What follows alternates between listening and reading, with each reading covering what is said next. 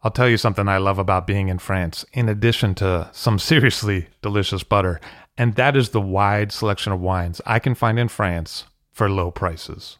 It can be much more difficult to source those same bottles back in the States, and that's why I love to buy wines out of France with Ideal Wine. I have bottles shipped to me, hassle-free. It's easy.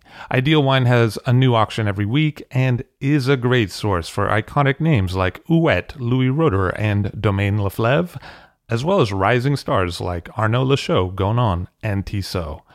Find the wines you'd rather be drinking at idealwine.com.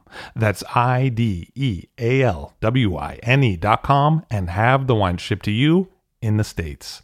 Use the promo code FIRST, F-I-R-S-T, for $15 off your first order of $150 or more. Hey, that's $15 you could save, and that is some good butter money. See for yourself at Ideal Wine. I'll drink to that, where we get behind the scenes of the beverage business. I'm Levi Dalton. I'm Erin Scala. And here's our show today.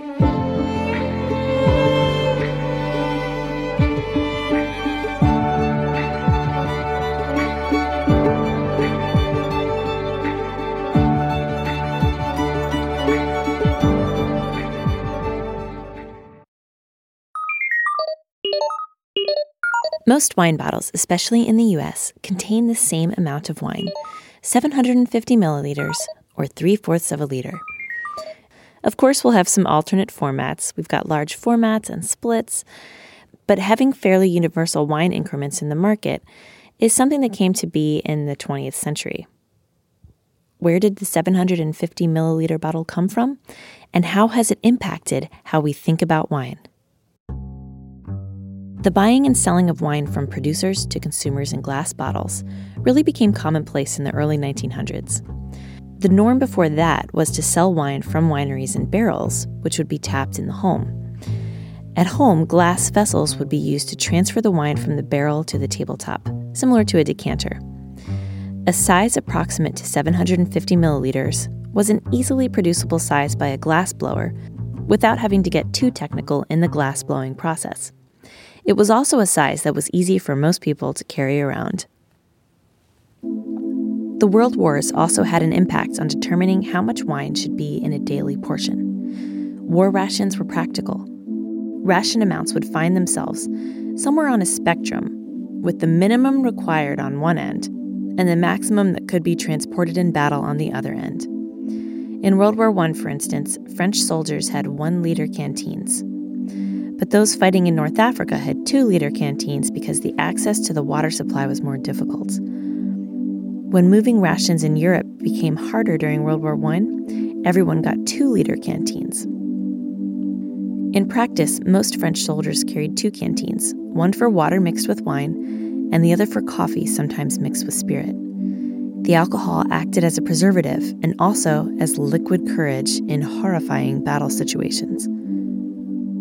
American World War I canteens held 1 quart, a little less than a liter, and some Americans preferred to carry the 2-liter French canteens so they could transport more liquid in one container. A wine ration was one way to move water without spoiling it during the wars. During World War I, French wine rations changed from 1 liter to half a liter and evened out at around 3/4 of a liter, which is 750 milliliters. So the idea of a daily portion of wine for a person had a subconscious fixing at somewhere between 500 milliliters and 1 liter by the end of World War I. Our idea of this daily quantity in part came out of the practicalities of getting nourishment to soldiers. But the fixing of the measure at 750 milliliters in the U.S. came much later, out of the practicalities of a different nature.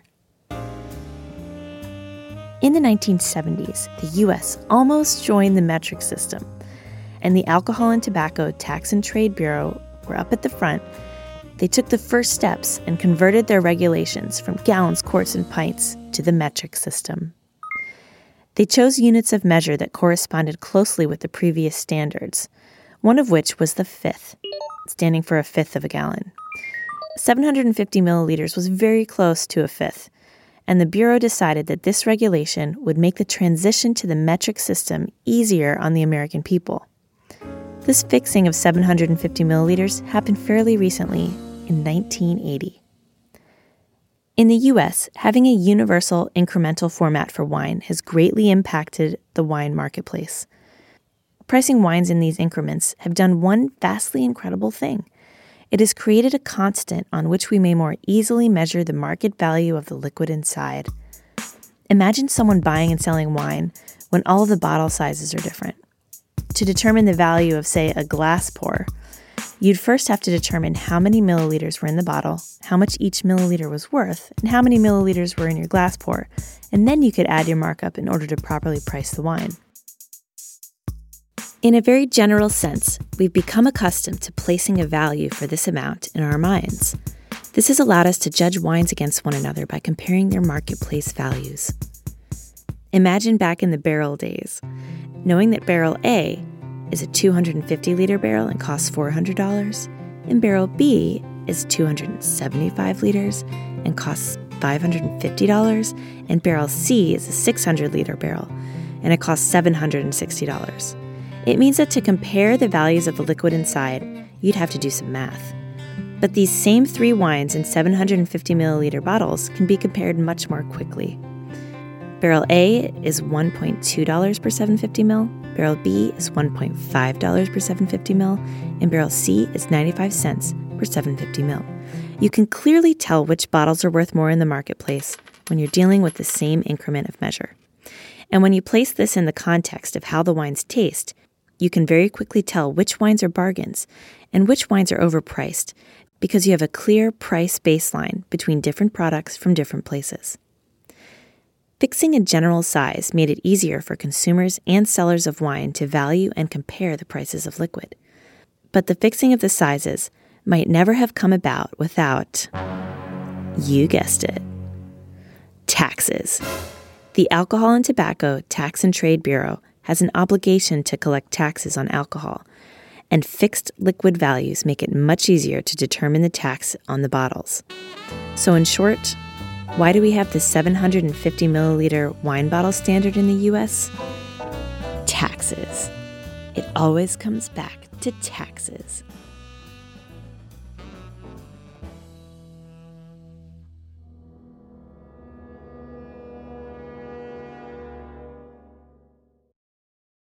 It's not enough to make great wine. You also have to reach the consumer that appreciates that wine. And that's where Offset is an incredible asset. Offset is an independent brand design and commerce technology company that connects with wineries on a human level to help them connect with consumers on a human level.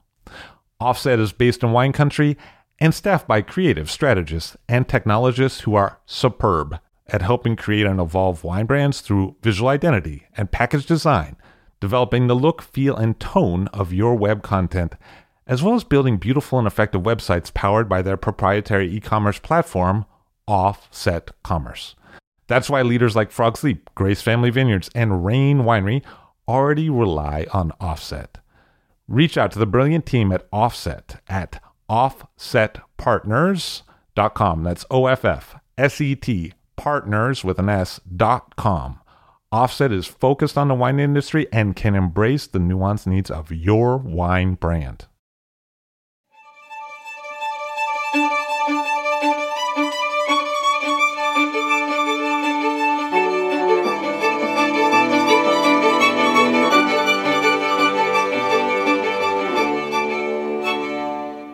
Jean-Baptiste Lacaille of Champagne Louis Roederer on the show. Hello, sir. How are you?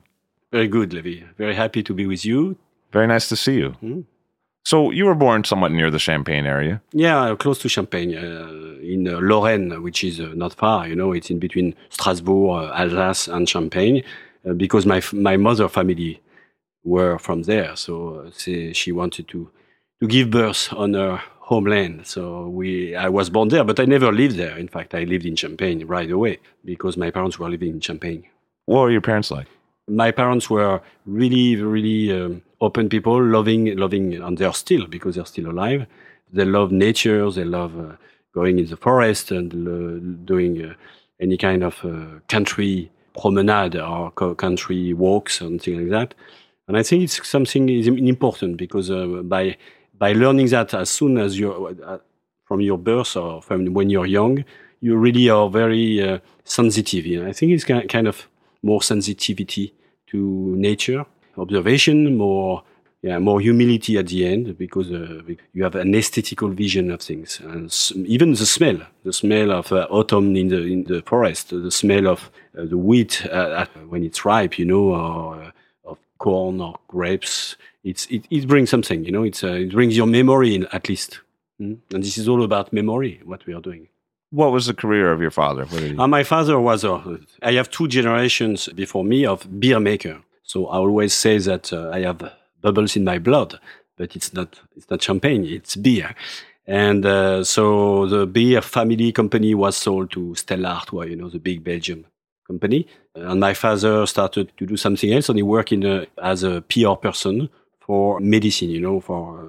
like a pharmaceutical? Yeah, pharmacy, and a big German company. And he done that all his life. Yeah. That must have been a big change. Yeah, it's a big change from beer to medicine. But in the end, maybe beer is medicine.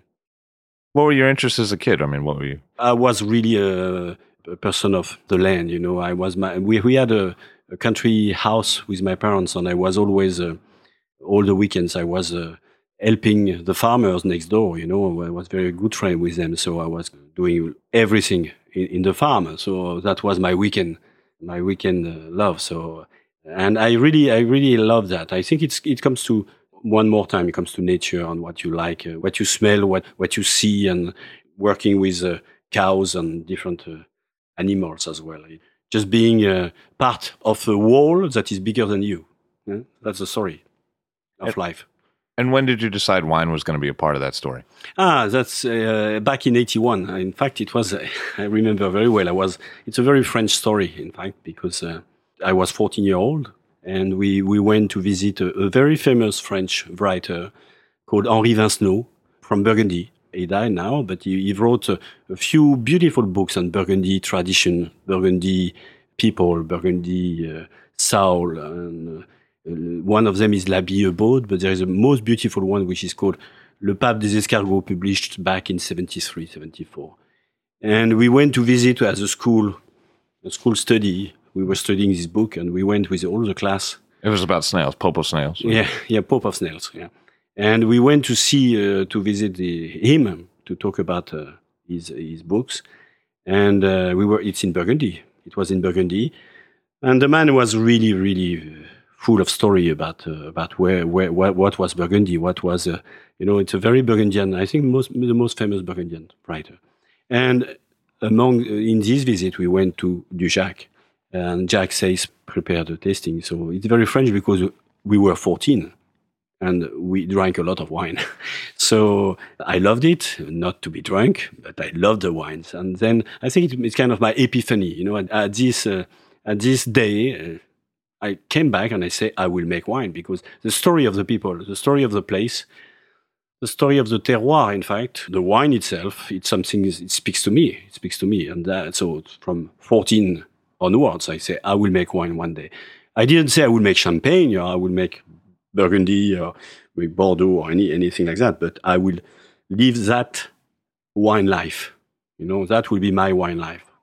And by 1989, you were working for Roederer. Yes. So I did my study. I did my PhD, or all the stories, the University of Montpellier. You went to Montpellier. Yeah, that's unusual, right? Yeah. But that's the best school in university in France, where you first study viticulture and then you do winemaking.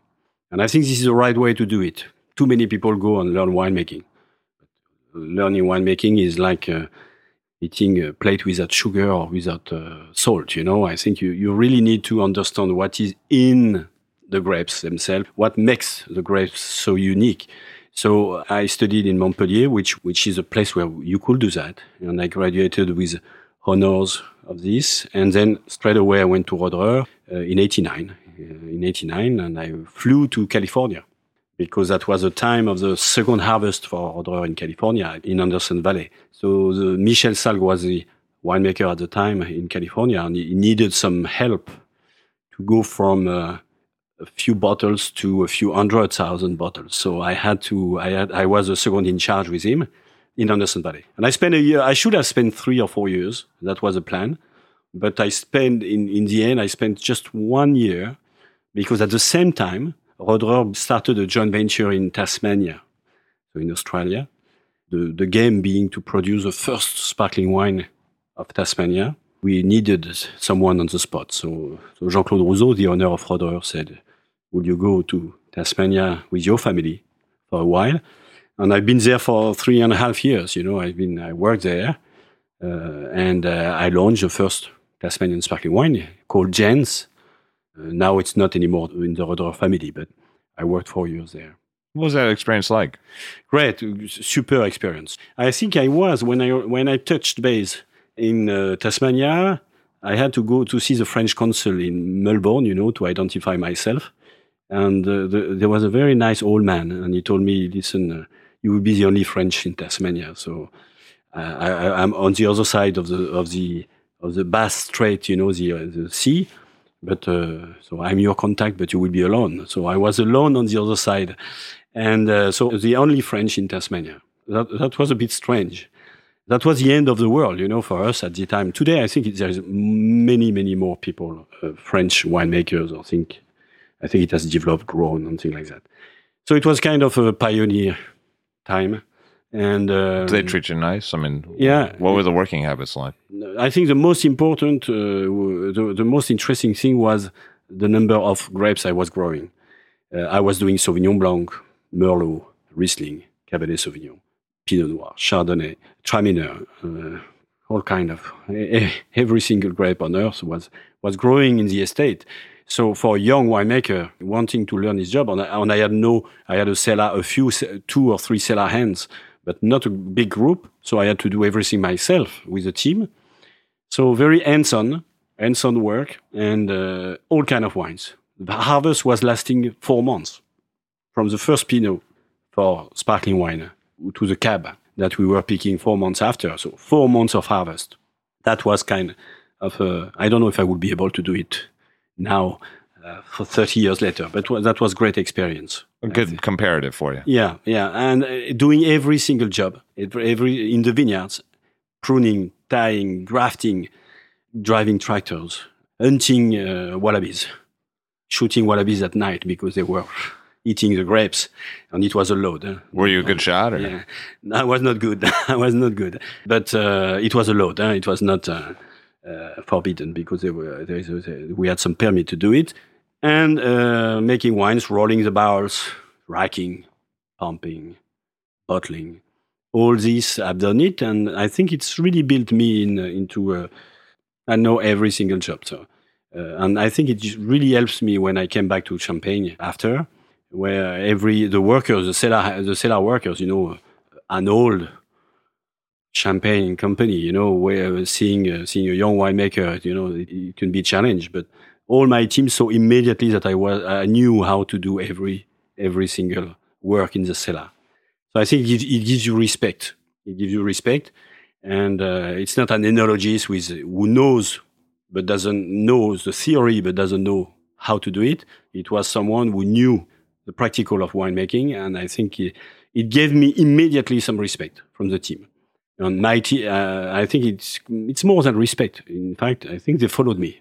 They followed me straight away. What's probably a large team, right? Oh, yeah. When you have the large team is complicated. I have 50 vignerons, 50 cellar people. So I have 100% of permanent. At harvest time, I have 600 pickers. During the season, I have 150 to 200 persons. So that's a lot of people. I believe very much in people. And I think if you want to go to the next step in quality in winemaking, you need to empower people.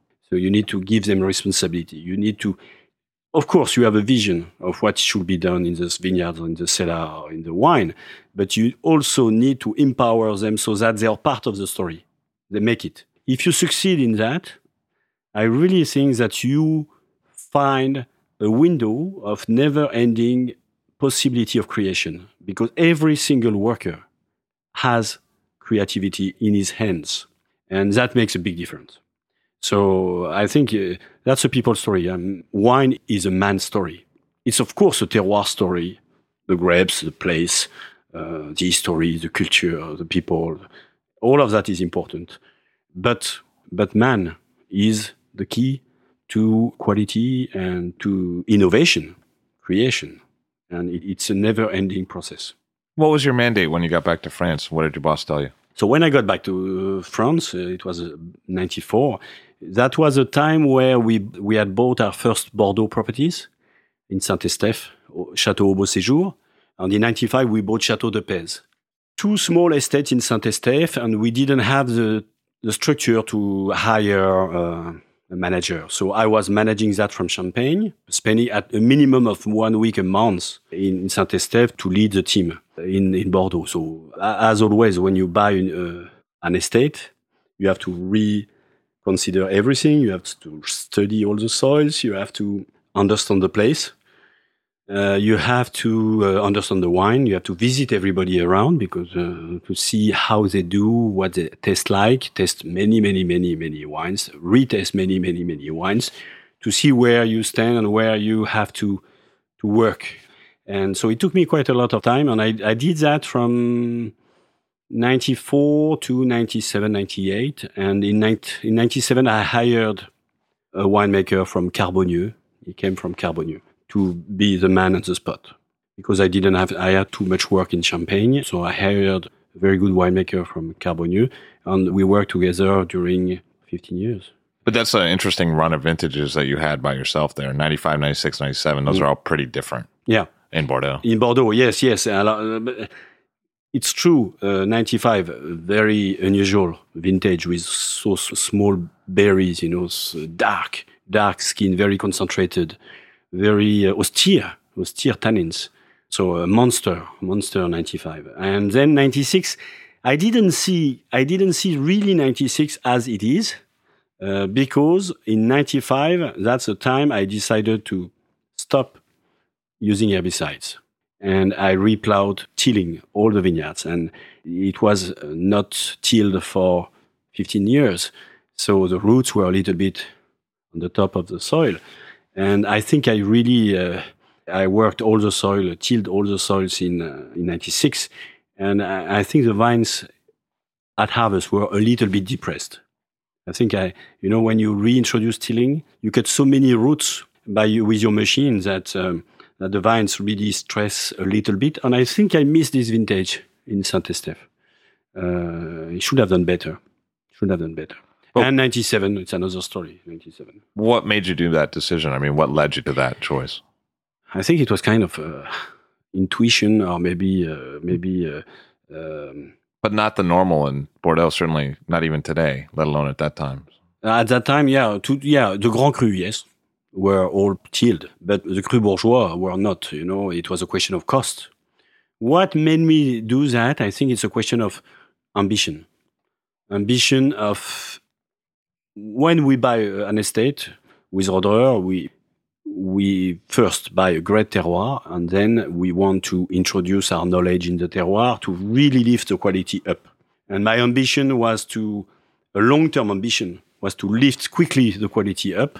And unfortunately, when you have a long-term ambition, the short-term can be not that good a decision, but you miss one vintage. And after 97, you have the first return from your work, and 98 and 99 and 2000.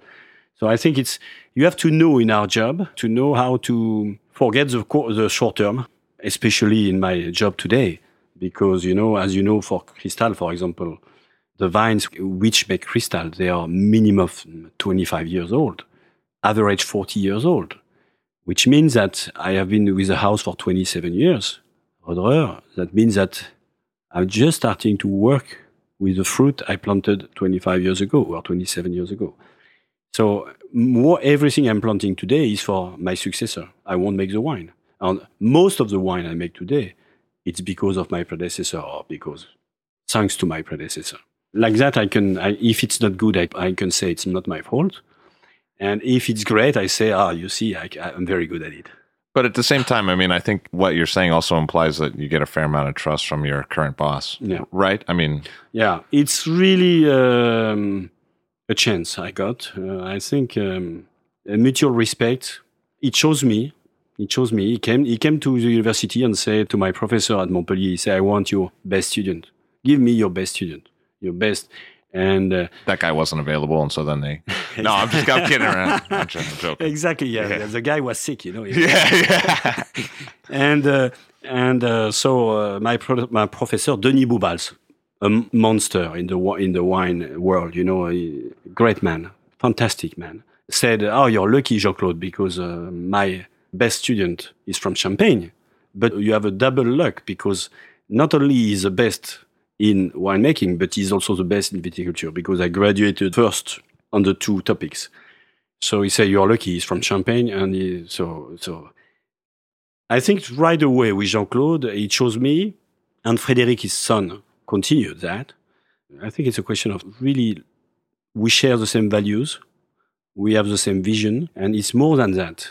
They let me show the way. When I reintroduced biodynamics or even chilling at Château de Pez, they followed me.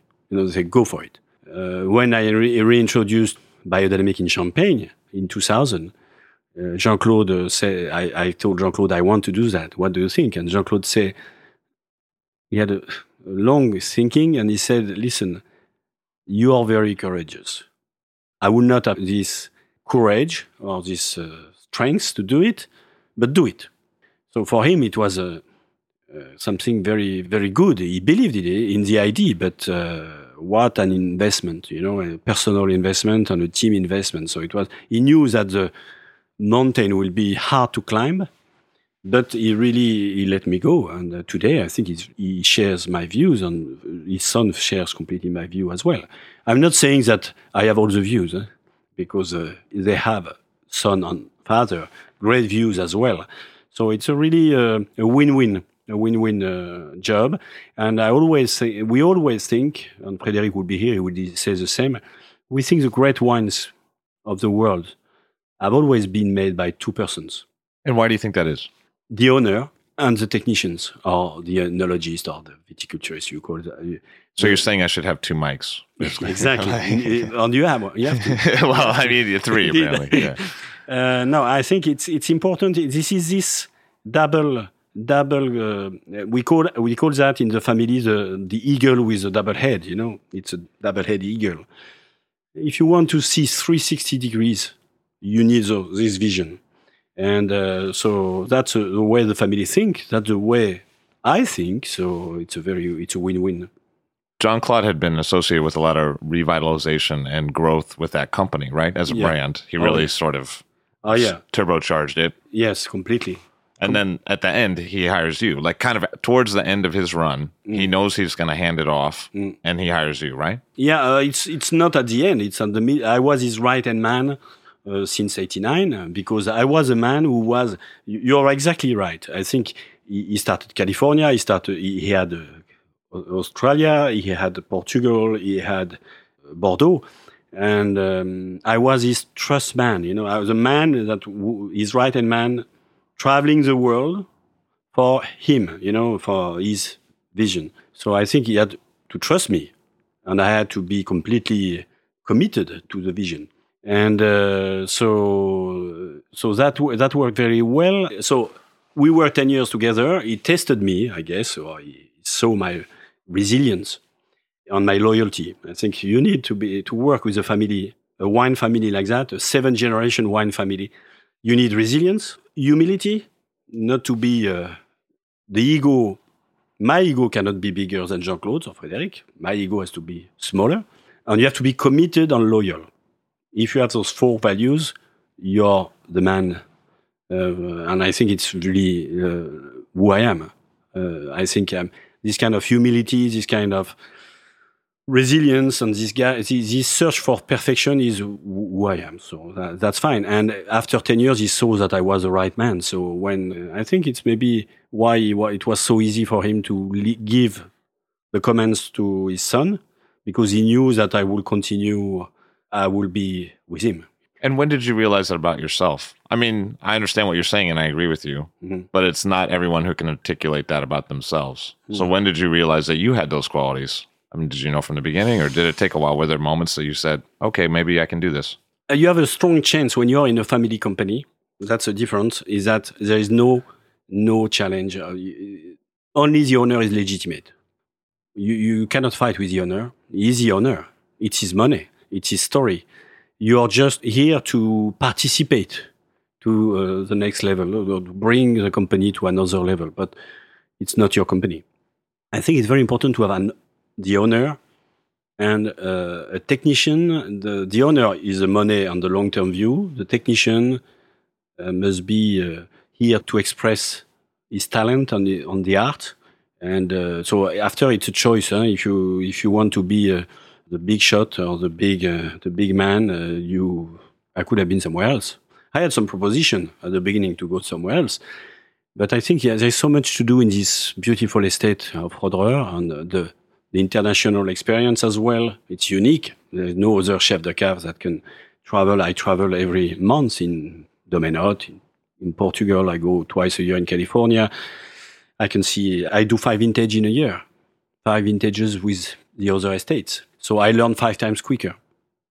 Did you have that kind of relationship with your father that you had with the Rosard family? Yeah, my father, I think I'm very lucky because my parents have been very trustful in me. They always trusted me. And I think they let me, my parents did with me maybe what I didn't do with my children, which is they really had full faith in me.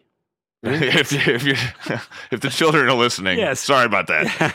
But my children, maybe I was a little bit more, with my children, a little bit more, not overlooking, but a little bit more loving with them. I think it's, I'm maybe too much present with my children, I think sometimes parents must let the children grow. Get out of the nest a little bit. It's the same with the wine.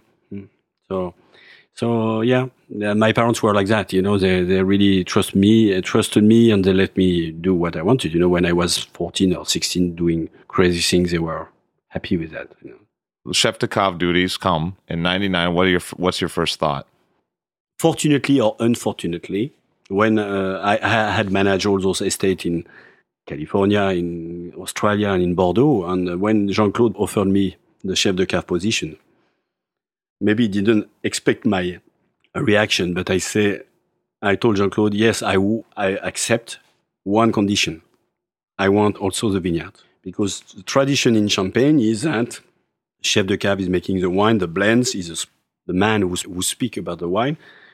But the viticulturist or the chef de culture is growing grapes in the vineyards, and they don't speak too much. It's kind of a strange situation where one has finished his job at harvest and the other one starts his job after harvest. I never understood this stop. This is like the 31st of December. I never understood. It's never ending. So there's a big fiesta and people are happy. This is the end of the year, but the day after it's a new year, but it doesn't change, So it's the same with the work in the vineyards. It never stops. It's a continuum. So you could have two positions. First position is a teamwork. You give me the ball and I transform it. That would be a way to do it. Or there is maybe a new way that I created, because that's the first time ever a chef de cave would be in charge of the vineyards in Champagne, which is I want the vineyards in my department because I want to really control every of my lieu-dit, every of my parcel, to craft the wine in the vineyards, not in the cellar. Do it in the vineyards. So I told Jean-Claude, I agree, but give me the vineyards. And it didn't take long, I think 5 minutes, for him to say, okay, do it. That's a great idea. And so I took the vineyard at this time. And then the revolution in the vineyard started, in Champagne. We had to reintroduce stilling immediately, like I did in Saint-Estèphe. With more slowly, maybe not as strongly as in Saint-Estèphe, because I had the 96 vintage in mind. Reintroduced stilling, started the biodynamic trials, organic, biodynamic, and things like that, and restarted Massal selection, which has been stopped for 20 years. So jumped on the old parcels before clonal selection, pre-60 plantation, to the reservoir, to go to the collection, to pick individuals that would be interesting, Pinot Noir and Chardonnay. Do the same with Broodstock. So I really relaunched everything in the vineyards to bring the vineyards to the next step of maybe expression. Let's call it that way. And I was lucky enough to hire a young enologist at the time, which I did the same that Jean-Claude did with me. You know, I went to university and I saw this guy. We had a long talk together. And since 2001 or 2002, he's my right-hand man in the vineyards.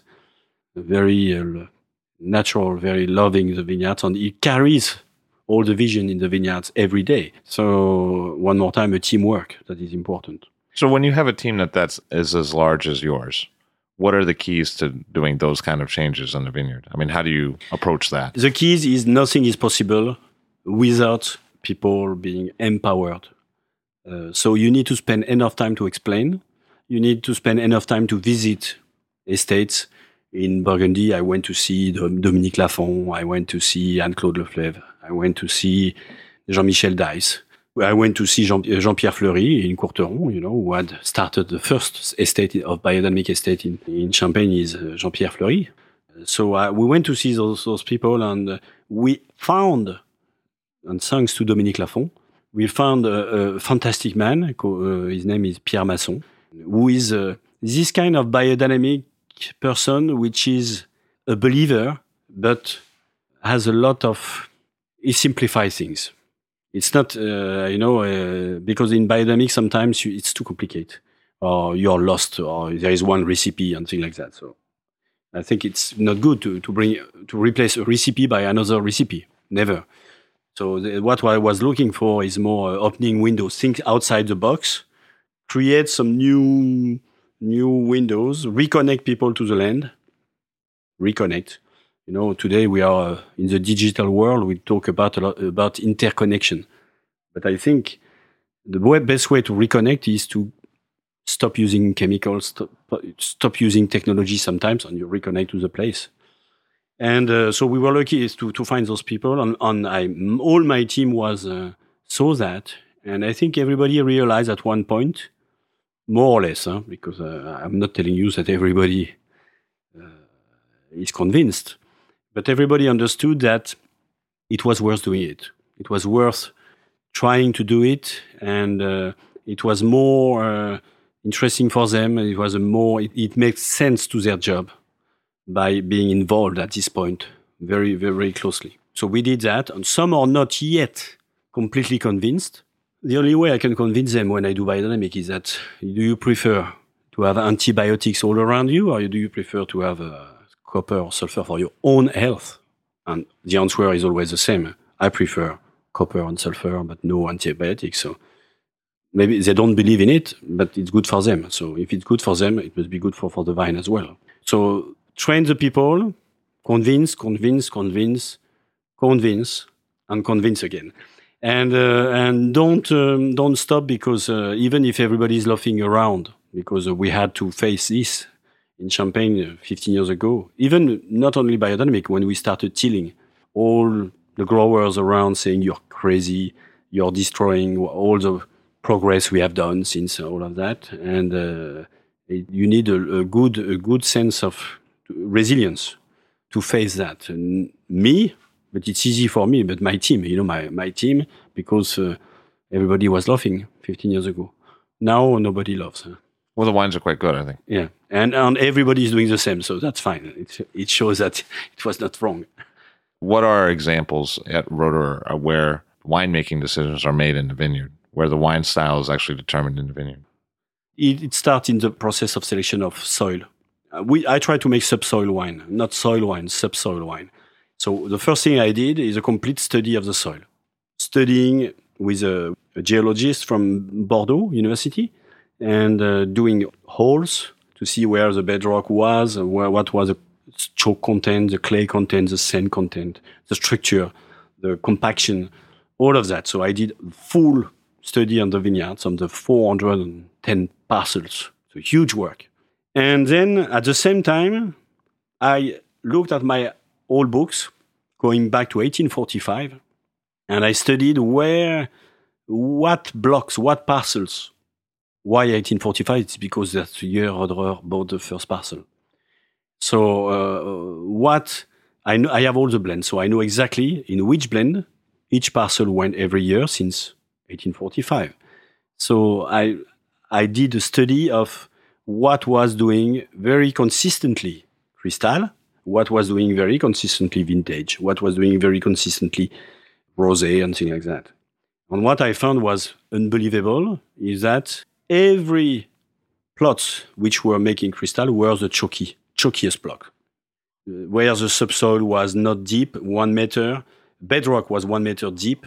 And there was this kind of, you could see the roots going down and sitting on the bedrock and starting to dig slowly in the chalk. So there was a strong correlation, 99%, in between chalk content and Cristal blend.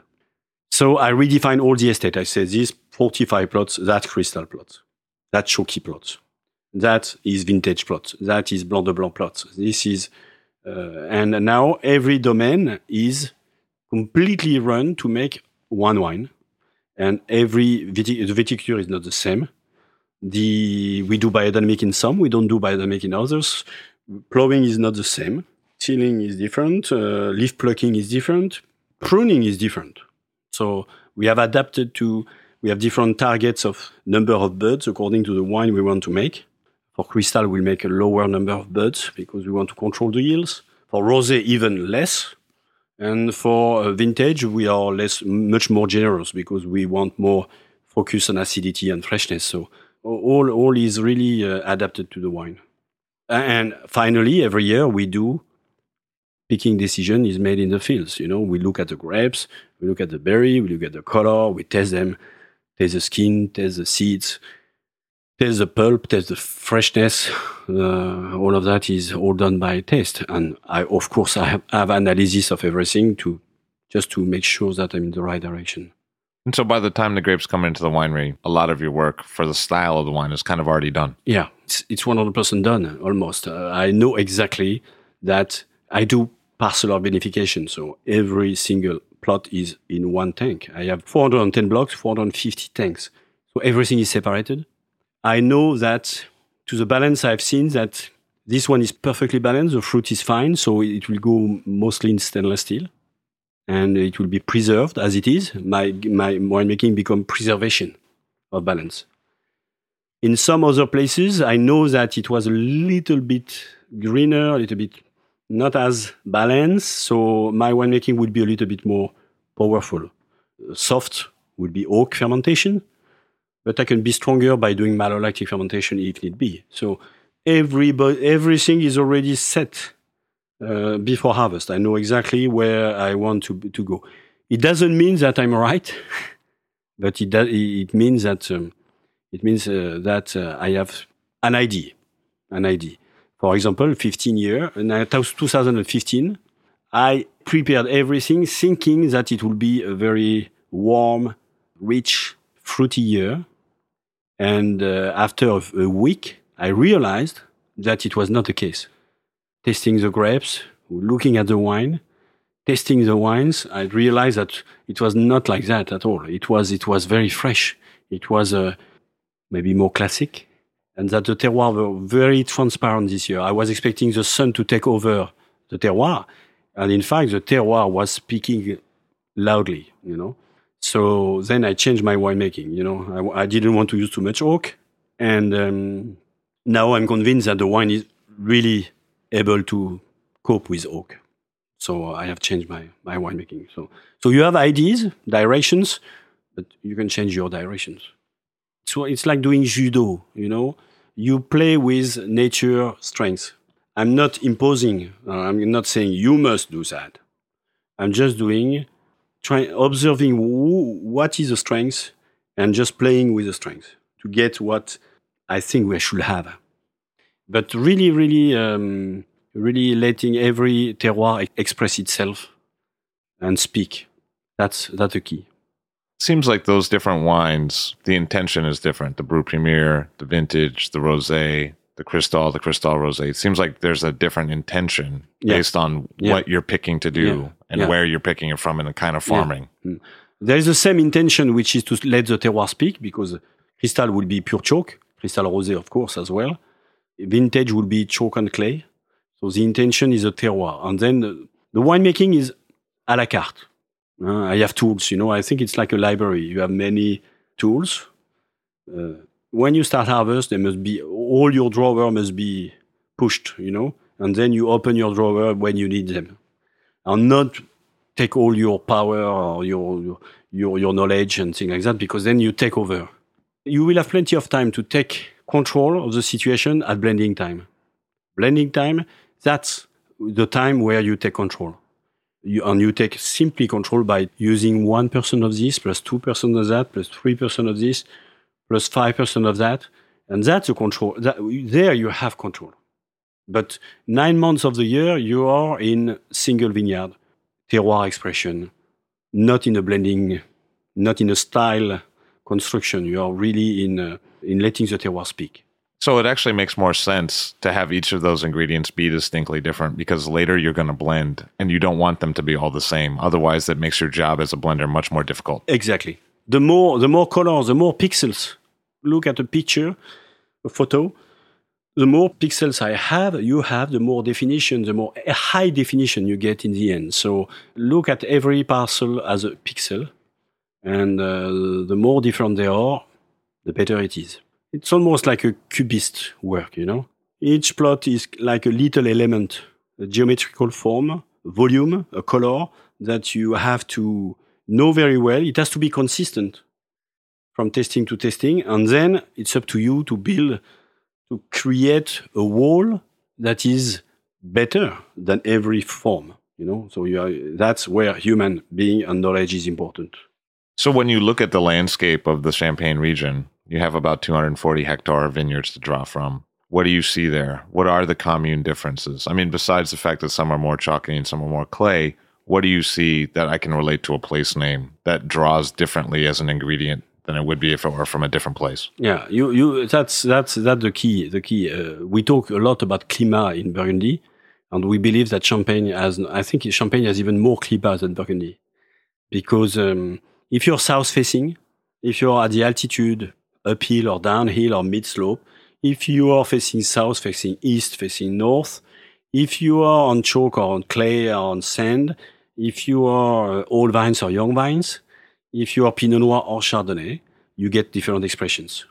And so we know that Ailly, for example, the terroir of Goutte d'Or, of Bonnotte in Ailly, and all those mid-slope terroirs that are known very well by all Champagne people, they bring this soft, round, very, very elegant, very unctuous style of wine. If they are picked ripe, that's one of my important beliefs. You have to pick ripe. Never pick underripe fruit, or never overripe, but ripe. So Ailly will give you that. You know that Mareuil will be a little bit more green, which is not veggie, but it gives some more sappiness, maybe some more length as well, but it's a little bit more rustic. Maybe this is why it's not a Grand Cru, it's a Premier Cru. Even though they're nearby. I mean, they're adjoining. Yeah, they're very close, but I think it's a question of soil again, source, springs, water, and things like that, exposure. You know that Verzenay will give you a very intense, powerful, yet round and elegant wine. I think maybe Verzenay is the most self-sufficient cru with Avize, Côte des Blancs. They are the two most self-sufficient cru because everything can come together. And you use that for the vintage? Vintage, yeah, and Cristal also. On chalk, vintage on chalk and clay. You know that Verzy is a slight variation of Verzenay. It has not as much power. It is more floral, more acidified fruit, more yuzu style of a fruit, which is very interesting to bring some lifts, in the aromatics. You know that Avize is round and ripe and gives some roundness. I usually call it the Montrachet of Champagne. And you know that Ménil-sur-Oger will be longer. But that's generally speaking. After, if you're mid-slope, you don't have the same result if you're downhill or uphill. So that's where the classification in Champagne, Grand Cru, Premier Cru is not very good. Because I much prefer the Burgundian classification. Because you can be Verzenay, but if you are downhill, that's not very elegant. It's ripe and not very elegant. If you're uphill, it's what we call the cold soils. It's very cool, it's very green, it's not very interesting. What is interesting is mid-slope, which is the top lieu-dit. That's why I never speak at Roederer, I never speak in cru. I never say Verzenay, Verzy, Ailly. I speak in lieu-dit. Only the lieu-dit is true to the terroir, so it can be Bonnotte, Champ-Romé, Pisse-Renard, Basse-Couture. They are the important things. What about the Côte de Blanc? Côte de Blanc is chalk, definitely chalk. And the heart of Côte de Blanc, which is Cramant, Avise, is really, really interesting. So it's planted in Chardonnay, of course. One important thing, we call it Côte de Blanc, but let's not forget that the real name, historic real name, is Côte Blanche. Not because there was white grapes on it, but because it was pure chalk. So this is, I prefer to call it Côte Blanche, because you can have some Pinot Noir on Côte Blanche. It's a choice, especially in Vertu. You will find some Pinot Noir, but most of it is Chardonnay. Then you come back to the grape variety, which is also different. We have two different animals. I won't speak about Meunier. We have some Meunier. I like Meunier. Meunier is important for Brut Premier, but I don't grow it. I just use it as a chef de cave. So I'm not very well positioned. I can give you an idea of the village, what I think is a village, but I don't grow it. So it will be not as precise as the growers. Because the Brut Premier is the wine where you buy in some grapes. Exactly. But what I know very well is Pinot Noir and Chardonnay. I grow them, and I see them as two different animals. Pinot Noir, for me, is what I call marathonian. Goes very slowly, very long ripeness, needs sun. If it's too wet, it struggles.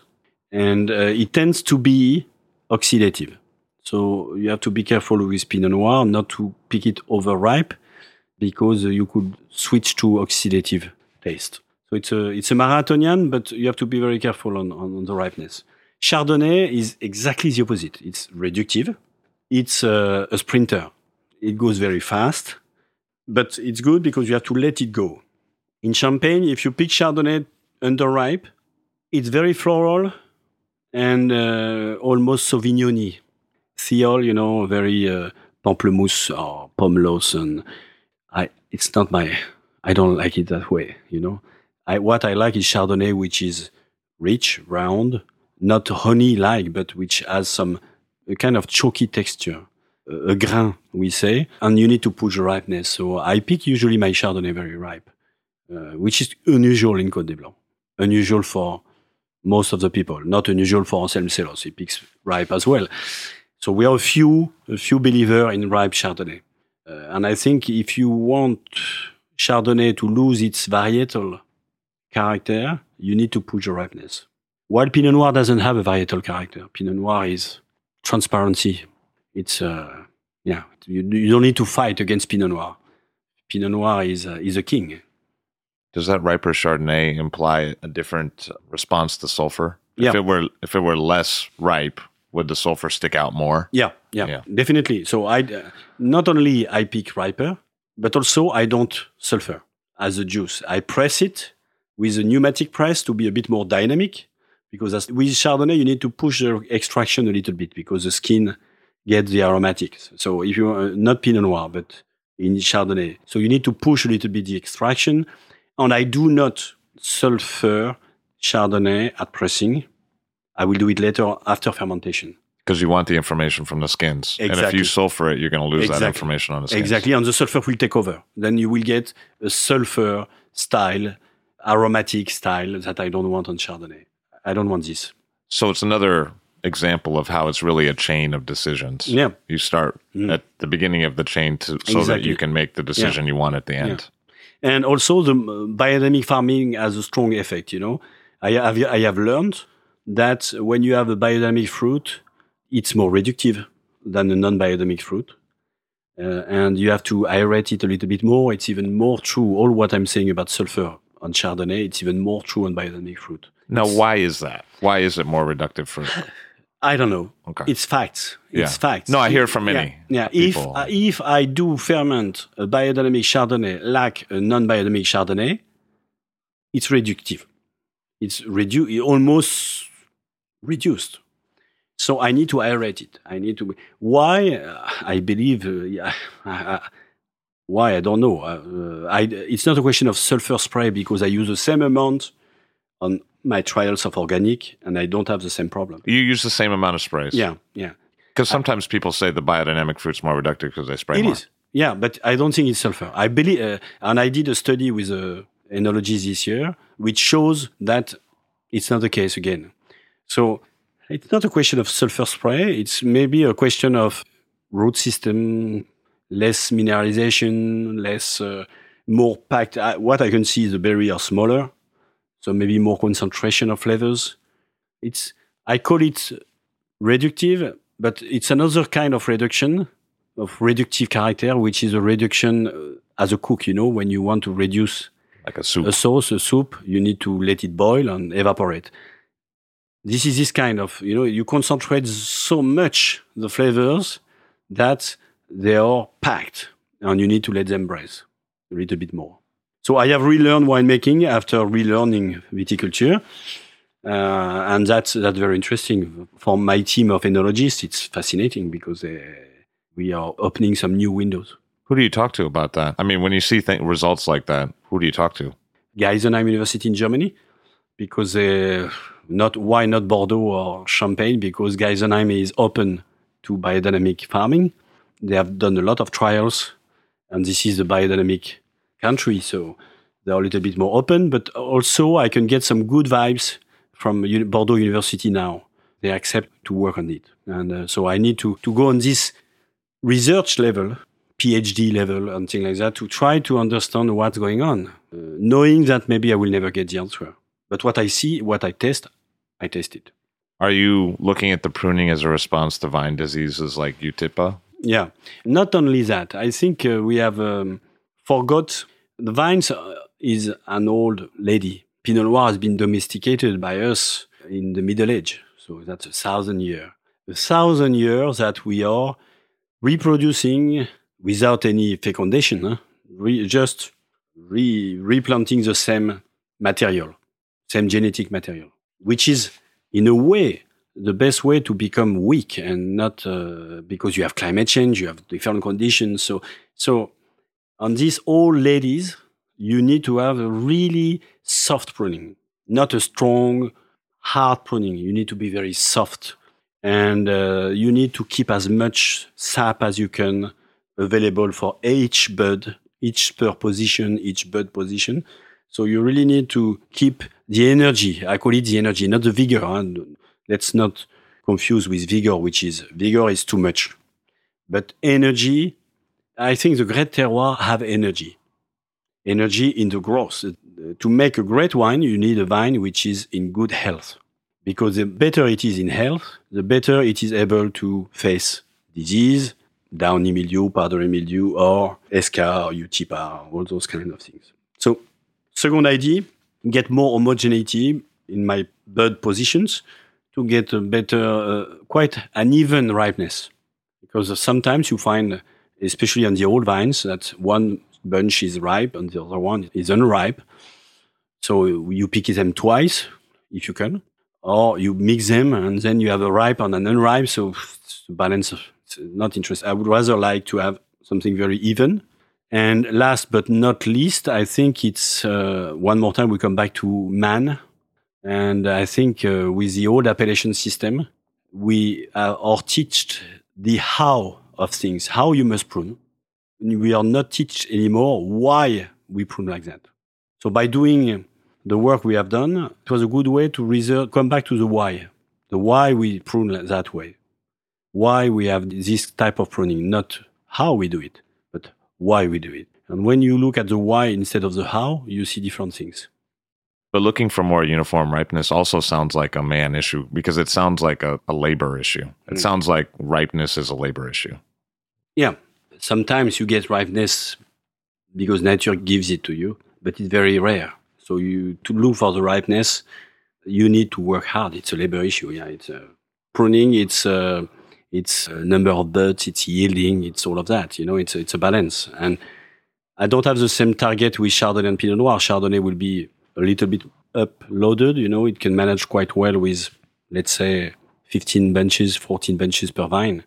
While Pinot Noir, if you go over 12 bunches, it doesn't work. You never reach ripeness. So, yeah, it's labor, but vineyards is a labor story. You have to go in the vineyards. If you believe that you can have a vineyard without being in your vineyard every day, without doing every kind of work and just controlling by computer, it's wrong. Or you will never have a drone or an automatic thing that will do. Yes, you will. We will invent that. But every time you go in your vineyard, you see new things. And this is what maybe is the truth about biodynamics. Sometimes maybe it is just being every day in your vineyards, seeing things that you were not seeing if you are just relying on chemicals.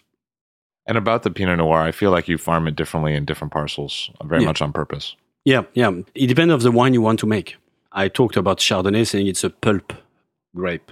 Easy to understand. If you squeeze a berry of Chardonnay, when it's ripe, you squeeze it, what you will get out, it will open, and what will get out is a pulp. You will never have a drop of juice of Chardonnay. You have the pulp coming out. If you do the same with Pinot Noir, when it breaks, you immediately have the juice. So you have a juice, a skin. I call it a skin. Pinot Noir is a skin grape. Chardonnay is a pulp grape. The flavor is in the pulp in Chardonnay. The flavor is in the skin for Pinot Noir. So depending on the wine you want to make, if you make a rosé, you want a lot of skin ripeness. So you will do leaf plucking, you do leaf removal, you will do green harvesting, you will do all of that to get as much sun as you can on the skin for the skin to ripen and for the tannins to be as sweet as possible.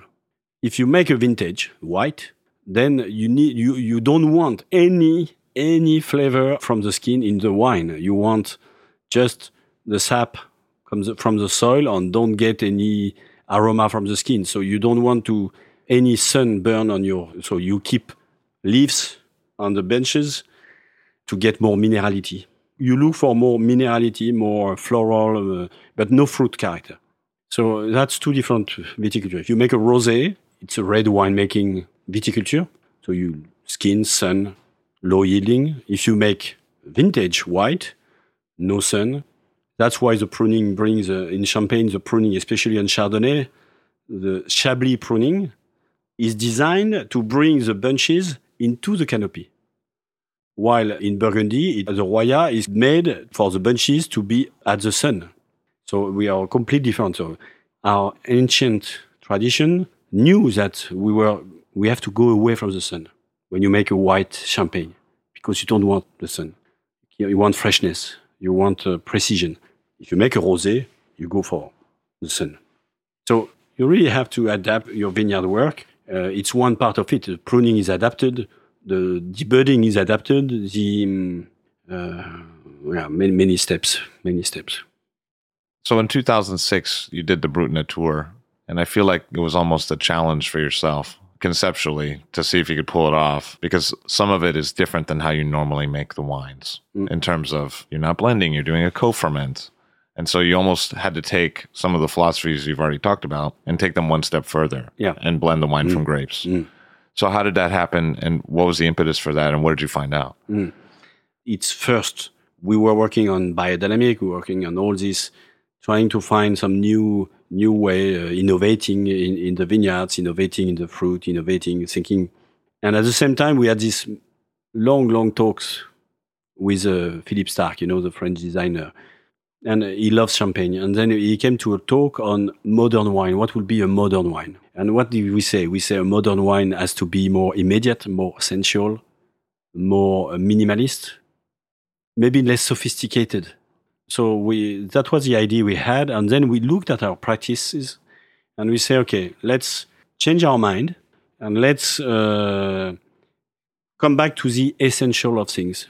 What is knowledge and what would be the new thing?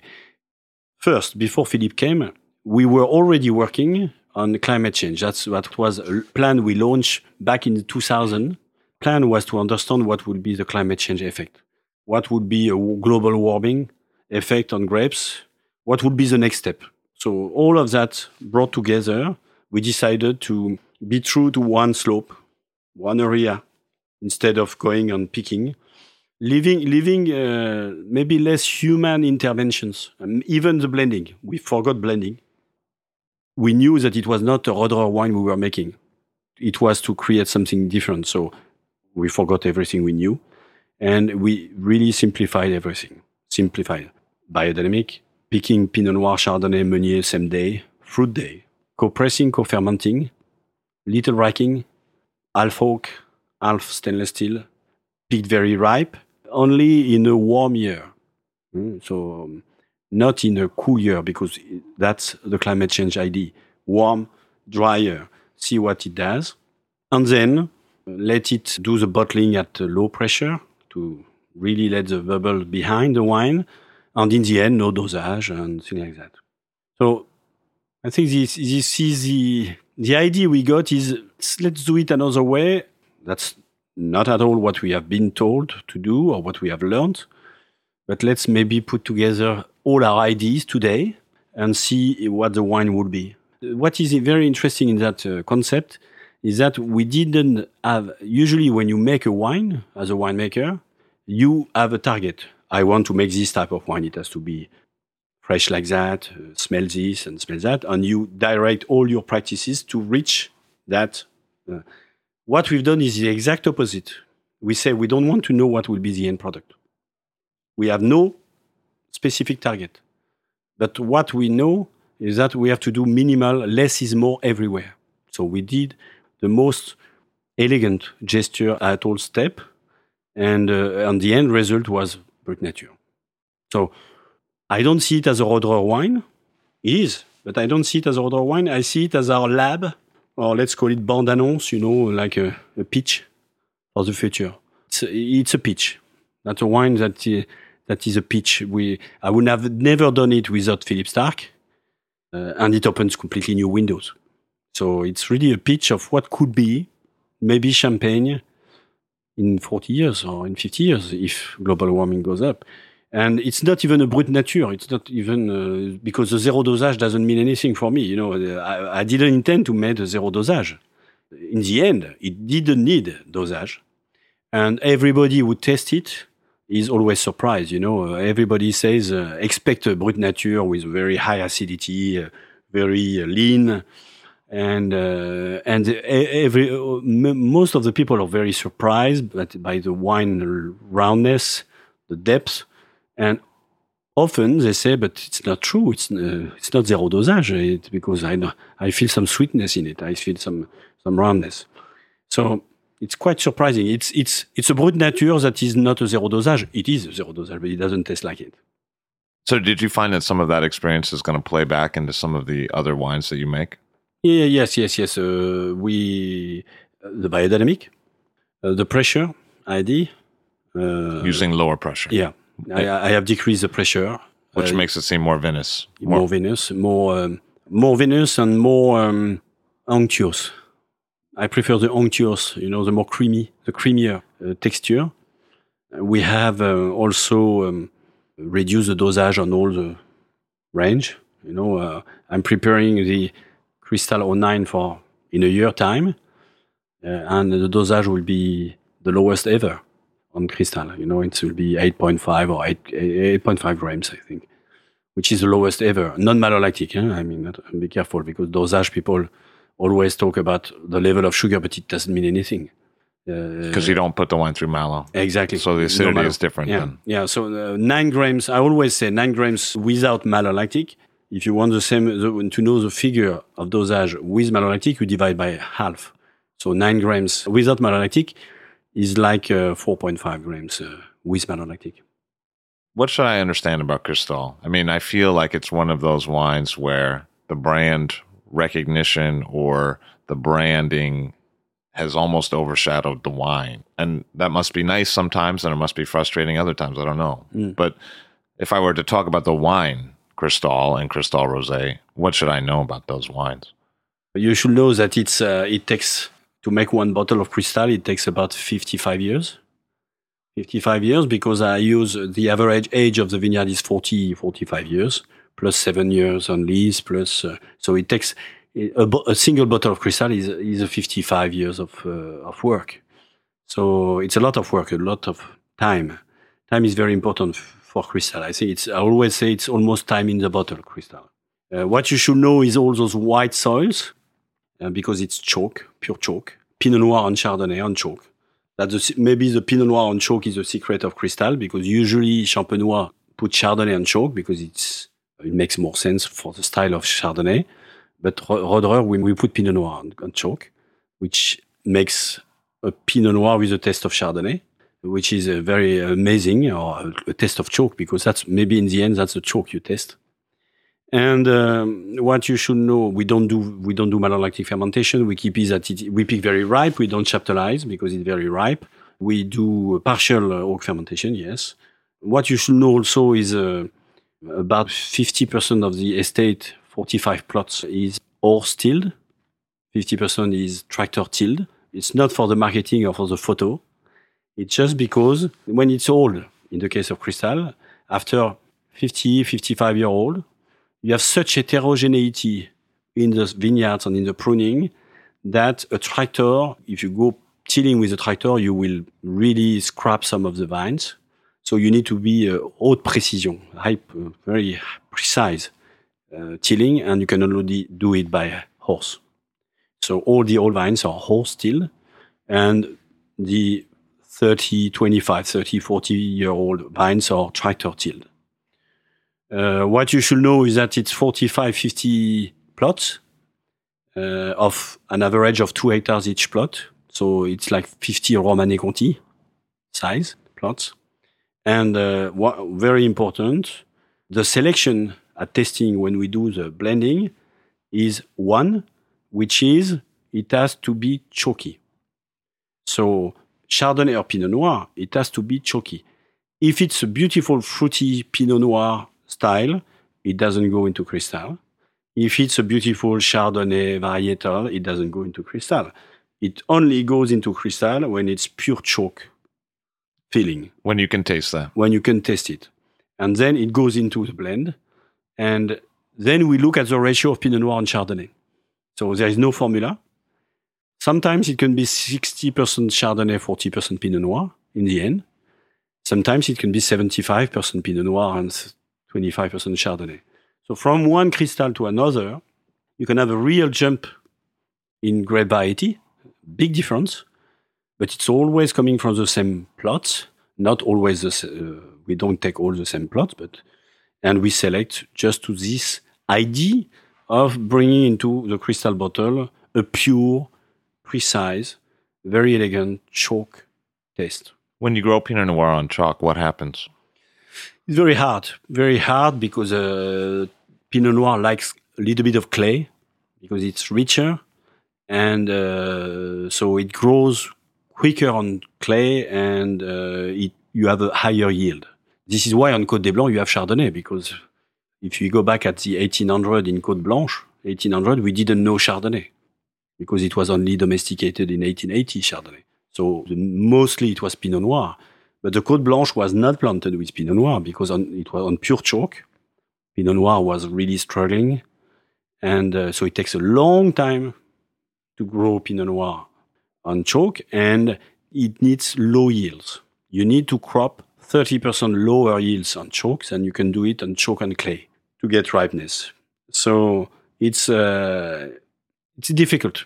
So a vigneron will not do it because it takes time. He doesn't have the yields he wants and things like that.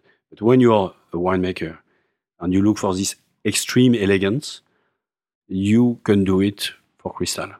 So I didn't come and say this is Pinot Noir and things like that. No, it was already done. But I think what I found is that the common denominator, a start of explanation, not this is good, it goes into crystal, but just a start of explanation. And this is very modest. Huh? It's my predecessor and their predecessor knew that those blocks were doing very well and were crystal designed, Jean-Baptiste Lequien realized at an early age that nature is bigger than all of us, but he's, through time, done his best to shorten the distance. Thank you very much for being here today. Thank you very much, Levi. Jean-Baptiste Lequien of Champagne, Louis Roeder. I'll Drink to That is hosted and produced by myself, Levi Dalton. Aaron Scala has contributed original pieces. Editorial assistance has been provided by Bill Kimsey. The show music was performed and composed by Rob Moose and Thomas Bartlett. Show artwork by Alicia Tenoyan. T-shirts, sweatshirts, coffee mugs, and so much more, including show stickers, notebooks, and even gift wrap are available for sale if you check the show website, illdrinktothatpod.com. That's ILL drinktothatpod.com, which is the same place you'd go to sign up for our email list or to make one of the crucially important donations that help keep this show operating. You can donate from anywhere using PayPal or Stripe on the show website. Remember to hit subscribe or to follow this show in your favorite podcast app, please. That's super important to see every episode.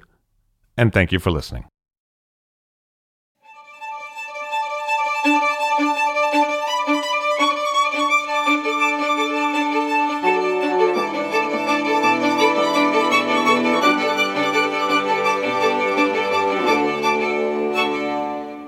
PeterLiemChampagneGuide.net was a key resource for me when I was preparing for this interview. If you're interested in champagne, I highly recommend that you check it out. It is the best resource I know about champagne in English today. Again, ChampagneGuide.net from Peter Liem.